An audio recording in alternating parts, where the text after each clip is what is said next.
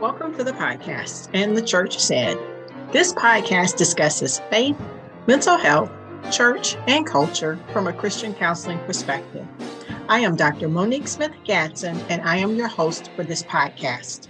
Consider me your church counselor and consultant who is discipling the body and the members in mental, emotional, relational, and spiritual health. I am trained in both psychology and theology.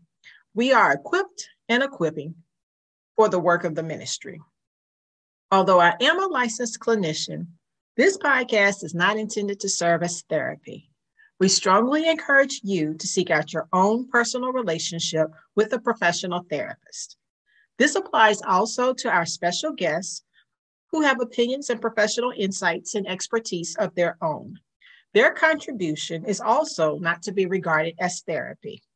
Our aim here is to hold conversation around those important topics regarding the church and mental health. So thank you for joining us for this episode.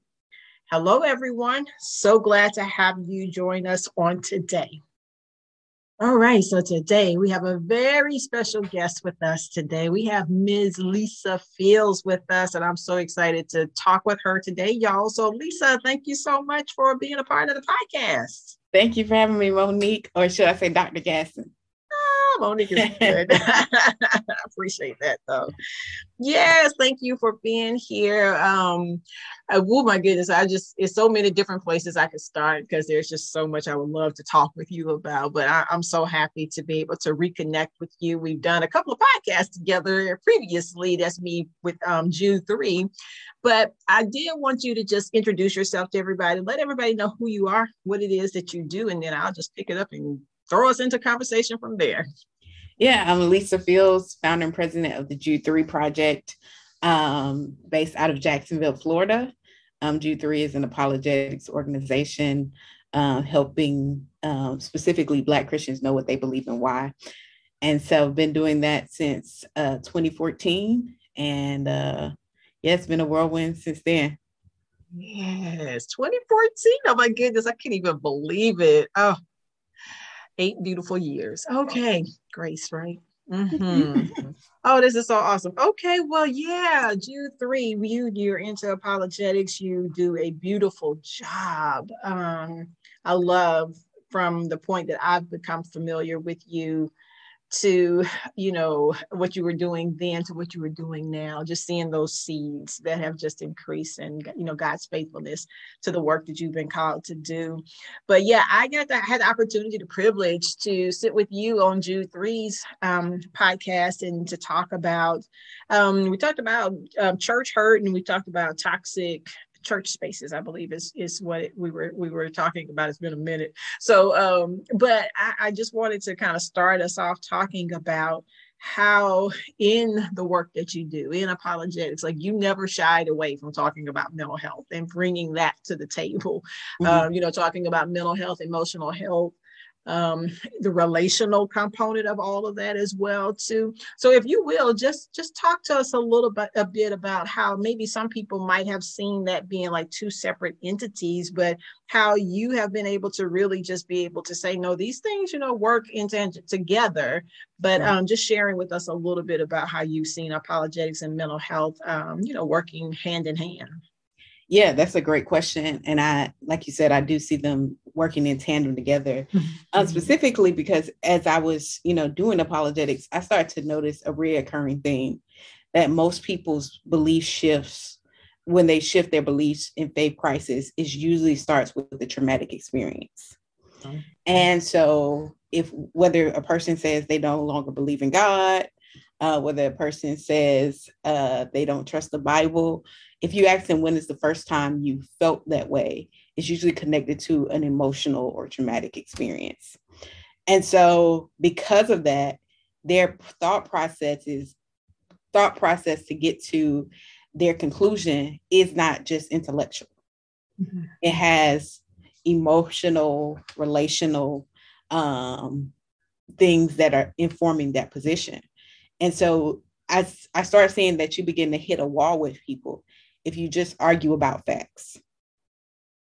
And so it's more of, as an apologist, you have to you're not a trained, I mean, some apologists are also trained counselors, but for the most part, most of us aren't. But you have to almost take a position of a counselor or therapist when you're dealing with someone who doubts and listen to them to you could get to that really triggering point, and then work your way from there versus just arguing with them about the facts. And that to me has been more effective at penetrating the heart. And so that's why I see them intertwined. Wow.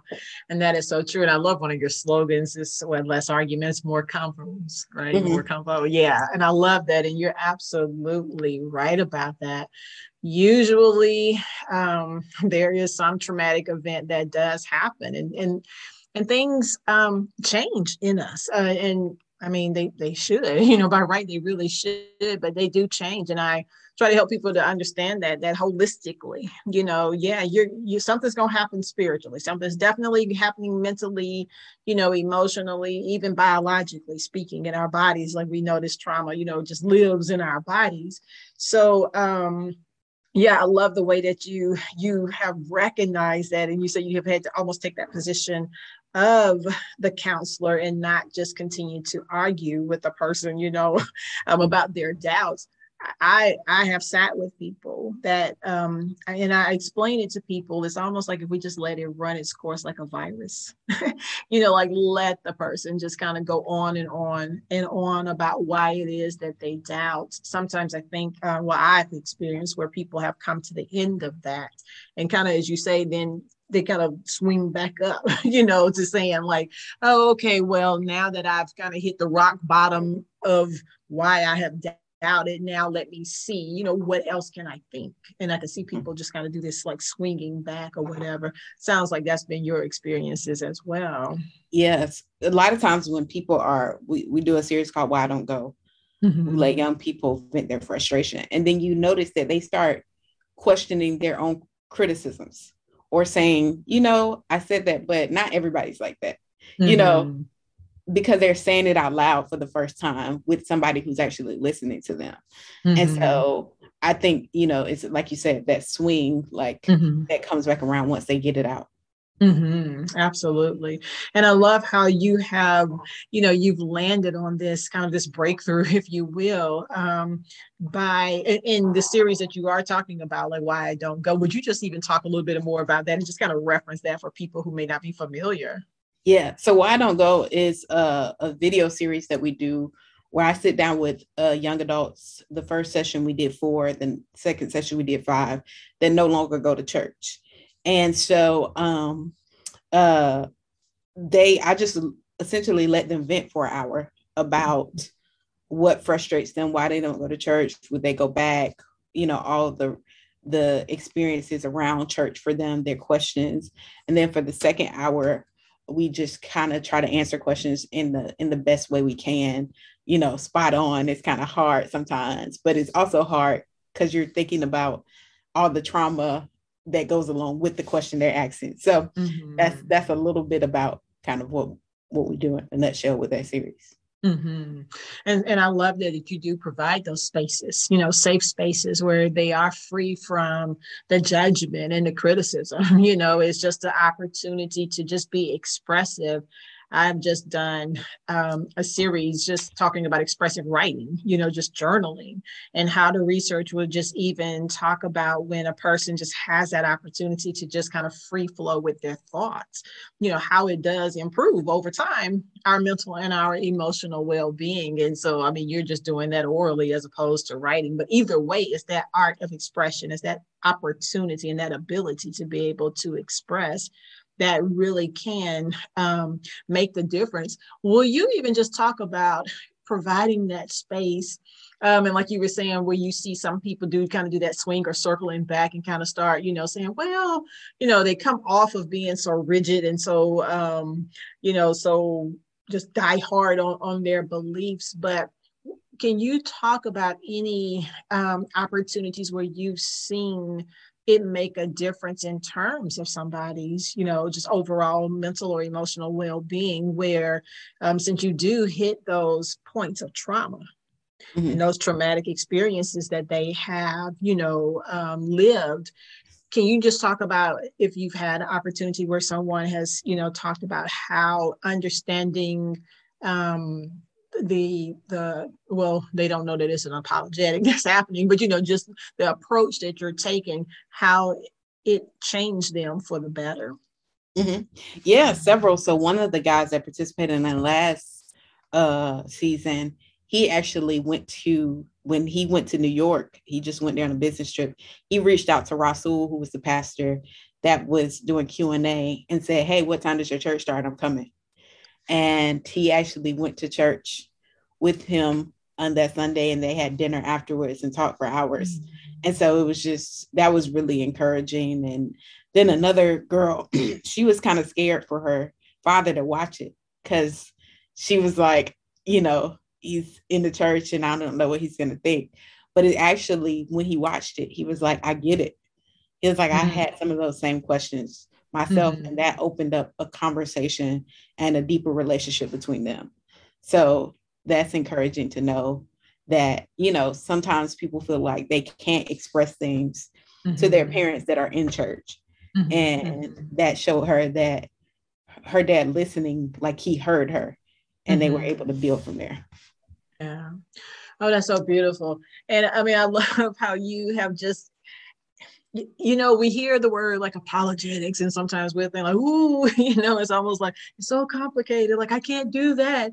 But one of the things that you have shown us is that it's really the cornerstones, at least, in these particular projects that you're talking about, is listening, like the heart of listening to a person and just being in relationship with them. Mm-hmm. It seems like, it's just like so basic. Like if we can just be safe people for people to just express their doubts, and to listen to what it is that they're saying. It seems like these are just some of the most simple ways of being, but these have had such big impacts in the lives of people who, stopped going to church for whatever the reason. Mm-hmm. Yeah. Awesome. Oh, that's so beautiful. So when you also have talked about the and I know you were talking about this back before you did the series in terms of why I don't go, but when you did talk about church hurt and mm-hmm. talk about church environments and we have spiritual abuse, we have religious trauma, all of those things that are unfortunately, prevalent and still occurring. You talked about it then, I think it was like 2018 maybe, or 19 or something, when I was on with you having that discussion. What are you seeing, in that area now? Do you see any improvements? If so, where, how? Just kind of what are your thoughts, about where we are with that now? I think honestly, in some regard, we're still in the same place in a lot of, there's fringe movements and people doing similar work, mm-hmm. that you are doing and others are doing and Jude 3 is trying to do, mm-hmm. But as far as penetrating church leadership, I'm not sure, maybe you could speak more to this. I'm not sure people are as moved to move on it, mm-hmm. usually because sometimes they're abusers themselves. Mm-hmm. And so mm-hmm. to speak on it is to kind of bring condemnation on their own life. And then some people think that saying negative things about the church will push people further away when they're struggling with retention in their congregation. Mm-hmm. And so I love the way Dr. Christina Edmondson says there's enough grace for the truth. Yes. And so it's frustrating, but I think, as people continue to leave churches and as people struggle in some spaces to get people to come back, they'll kind of be forced to make adjustments. Wow. Yeah, I do believe that we are going to be in a place where we're going to be forced to make those adjustments. I was having a conversation with someone not too long ago about even emotional intelligence in leadership and church leadership, more specifically, what we were referring to. And I was saying, kind of that point where, people can, I can offer the seminar, the talk, the whatever. People can sit in that and they can listen, to that. They can gather the information.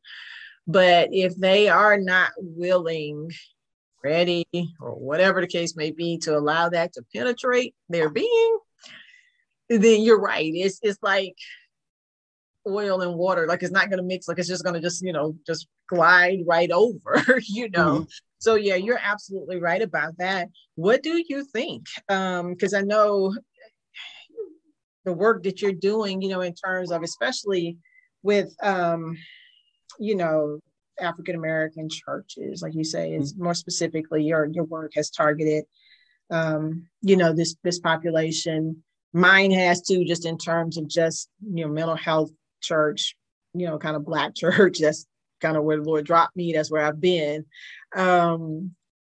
When you, which let me just go ahead and say, it's disappointing that even from your perspective, you see that we're in the same place.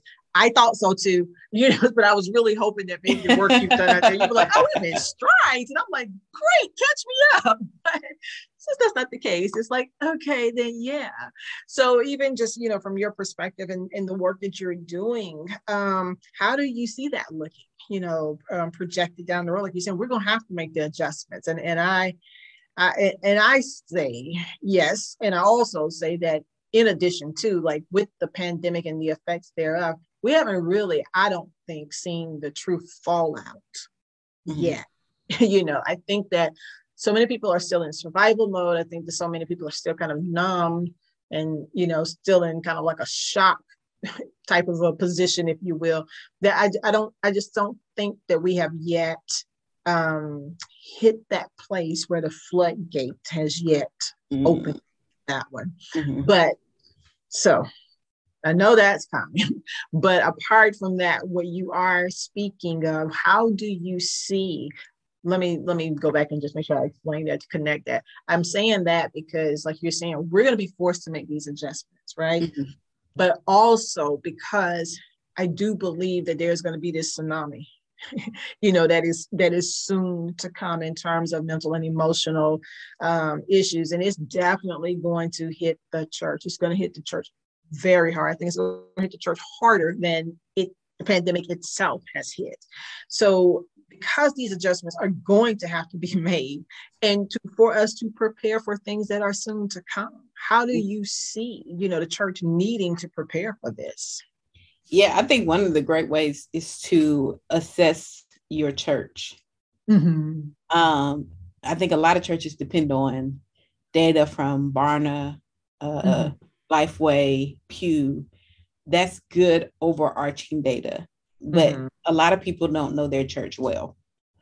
And what I mean by that, they have a limited scope because people aren't necessarily honest with church leadership, especially about their beliefs, because especially around apologetics, they have a level of insecurity because they think they should know because they've been in Christianity or in faith all their life. So I think there needs to be assessments done, anonymous assessments in churches, to kind of gather data to see where the church is. And that, I think, it even talk about church hurt and all of those things. So I think that can help. But I think there's also going to, for churches, if they start to think, they should start, I think, preparing, because I think there will continue to be a mass exodus, but I do think they will see new people coming in because people are in such despair, hopelessness. And it has nothing to do with, some of it is socioeconomics, but there's a disparity that even exceeds the socioeconomic. There's a despair upon the wealthy, there's a despair upon the poor. Disparity has no socioeconomic class. And I think people are looking for places of hope. And I think the church is going to see new people come that they haven't seen. But the challenge is the people that are there. That's why I think like the survey is important, to survey the people that are there, because if those people are disgruntled and toxic, then the new people will come for hope, but leave with more despair. Mm-hmm. And so I think those are some things that we could do to kind of help those existing folks become healthy. But before they become healthy, I think us as leaders have to make sure we're healthy. Mm-hmm. Because there's a lot of toxicity, insecurity in leadership. And some leaders, I dare say a lot of leaders get into leadership trying to heal themselves by healing others. Mm-hmm. Or trying to create the healthy church environment they never had, but they never got healed from the toxic one they were in. So they just, their goal of healing that is to create something new. And so they create toxic environments because you may strengthen the part that you felt was blind in the other space, but you forget you have your own blind spots that create toxicity in the space you're creating. Yeah. So yeah, I hope that answered your question. Yeah. It did. And, really eye-opening too. Yeah, really eye-opening. I know, systemically speaking, being trained in marriage and family therapy and therefore systems thinking, we understand that, as you say, if you look at a leader and a leader thinks that he or she goes into just this one space, they don't maybe think about the fact that they bring their other systems and ways of being into that, particular group, system, church, if you will, and having to understand how those things do overlap. I think so many times it is the mentality like, well, that's at home, or that was in the past, and that was my family and this is for church. And we kind of compartmentalize and segregate, all of these different entities that we do interact in, and fail to understand that place where these things do overlap. Mm-hmm. And how you are saying that is then how this replication of the toxic environments, continue to replicate. I don't know. Sometimes I feel like, it's like I know the answer and I don't know the answer, because as you say, it kind of goes back to having to start with the leadership of the church. What have you found that works with church leaders, in order for them to kind of have an aha moment, like, oh, that might be me for real. Mm-hmm. I think normalizing mental health is important. Mm-hmm. Mm-hmm. And then providing resources for mental health resources, referring people to platforms. It's funny because even though Jude 3 is a woman-led organization, we have a majority male following. And we have, I'm good friends with a guy named Malik Blade who does Whole Brother. Mm-hmm. And it's interesting. He tells me all the time that men always on the intake form say they heard about him through Jude 3. Mm-hmm. And it just made me cognizant that when men have a place, I guess, for them, mm-hmm. That's kind of tailored to their mental health needs. Mm-hmm. People are able, I guess, if they feel like there's a funnel and it's a mm-hmm. not cool place, but I, for lack of a better term, a place where other people are going, they see that. Mm-hmm. And I think, I'm sure you see that, with women, as you talk about mental health but you're not limited to women, but I know there's certain, like for Malik, he's limited to men, but for you do the whole gamut. But I'm sure when you do your workshops, that people kind of from that say, okay, I could do this now. Like it's not something that's abnormal, like it's not something that you don't have to be having quote unquote schizophrenia or a bipolar disorder to see a therapist regularly. It is routine maintenance, just like you go to check up at the doctor. And I think when people see it that way, then they're more able to go into that. Now, I do see leaders like going into thinking about therapy and it being normalized around, especially rest, since like I remember Dr. Howard John Wesley when he took his break, and he was, just transparent about the fact that he needed a break for his mental health. And then I felt like many preachers was like, oh man, because they saw someone they love and respect say they need a break, if it made them feel okay to say they need a break. So I think one of the things is people with influence championing the work like you're doing that others are doing in the mental health field. I think that helps move pastors along in understanding mental health. Now it's still stigma and hard for Black older pastors to get. Yeah, I mean it's like pulling teeth sometimes, but for the younger, you can get it. Yeah, and I you're right about that. Oh yeah, stories I could tell. I'm having like a whole flashback, but whole conversation I had with someone. I was just like, wow. But you're absolutely right, and I think that's one of the reasons for me. I like to say, I know it sounds like a lot, and I wonder sometimes do people think like, God, do you do like all of that? But I want people to understand that when we say mental health, I mean, it can encompass so much. It is the emotional health. It is a person's relational health to health, too. And even when I hear you, just talking a minute ago when you're talking about, normalizing it. And I even think too, probably if we illuminated the relational part of it all the more, because what our pastors doing, they are, or church leadership, they are having to interact. They are leading people and they're having to relate to people. And I think that better understanding of self, if you even think about the greatest commandment, love God and love neighbor, as yourself. But if self is kind of foundational in those relationships, then it comes right back to that intrapersonal relationship.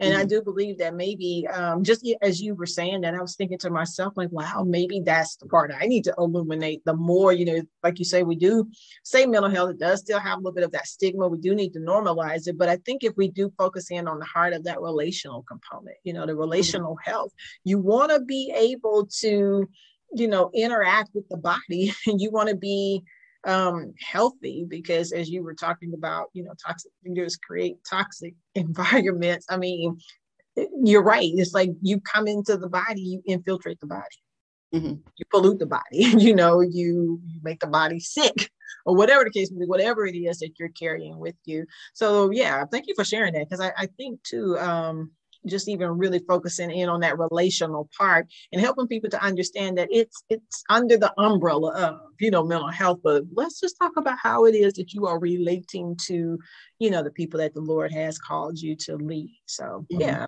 thank you for sharing that. Well, I know as we kind of get ready to round out the conversation here, what would be final thoughts like you would want to share? Like, what is it that, well, before I go there, no. I'm going to ask you, if you don't mind, would you please talk about the documentary that you are working on that I think is soon to be released, but I'll let you give all those details. I did want to give you space to talk about that, because I think that this is such a fantastic project, and I'm so hopeful that people will get behind it and really support it financially as well, and in other ways too. So you mind speaking about that? Yeah, thank you. So we have a documentary coming out called Unspoken, and it's produced by me, and my business partners, Don Carey and Chris Lamarck. And we've been working on this for about 4 years. And it's basically to tell the story of Christianity from Africa to America. And we're excited because we think it's really going to help dispel the myth that Christianity is a white man's religion. Mm-hmm. And so it should be due out Juneteenth. Okay. So we're excited about that. We will have details if you go to Unspoken Movies soon, very soon, where you can watch it.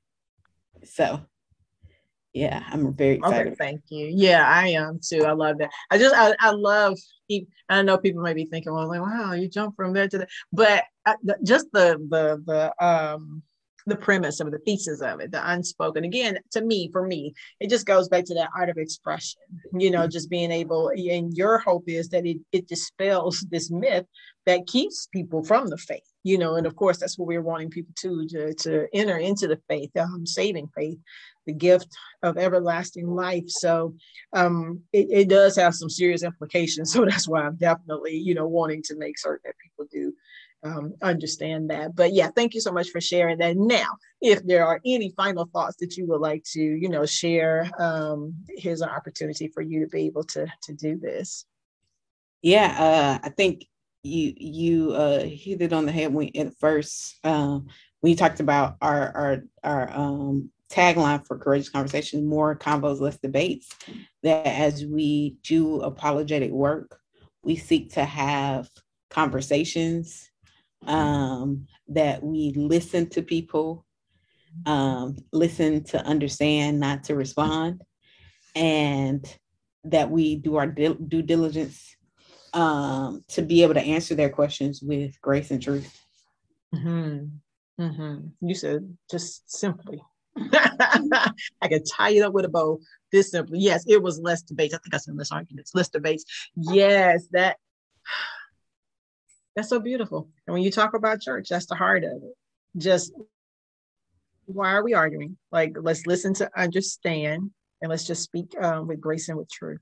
And there we have church, right? There we have church. Well, thank you so much, Lisa. You are a breath of fresh air. I'm just so excited about all the work that you are doing and what the Lord has done with you and in you. So I am so thankful for you sharing with us on today and giving of yourself and sharing your insights, for us and for the listeners. So you've already mentioned about the Unspoken Movie. Where else can people find you? What information would you like us to make sure that we can list in the show notes for people to be able to follow you and to stay in touch with you? Yeah, Jude3project.org. It has all of our socials on there, and you can follow me personally at Lisa V. Fields on Instagram, Twitter, and Facebook. All righty. Well, we'll make sure we list all of that in the show notes. And I just pray God's blessings just continue to be upon you and the mighty work that you are doing. You are truly, truly, truly making kingdom impact. I had a client, a potential client, called me a few weeks ago, and like Malik, she said, I remember hearing you on Jude 3. She had an incident, kind of a church situation. And she said, I remembered hearing that. And she said, I just can't even tell you how many times I still listen to that particular episode. And I was thinking like, wow. So you're making serious impact in the lives of the people. So I just bless the Lord for you. And I pray that he will continue to keep you and smile upon you and be faithful unto you as you are faithful unto him. So thank you for everything that you do.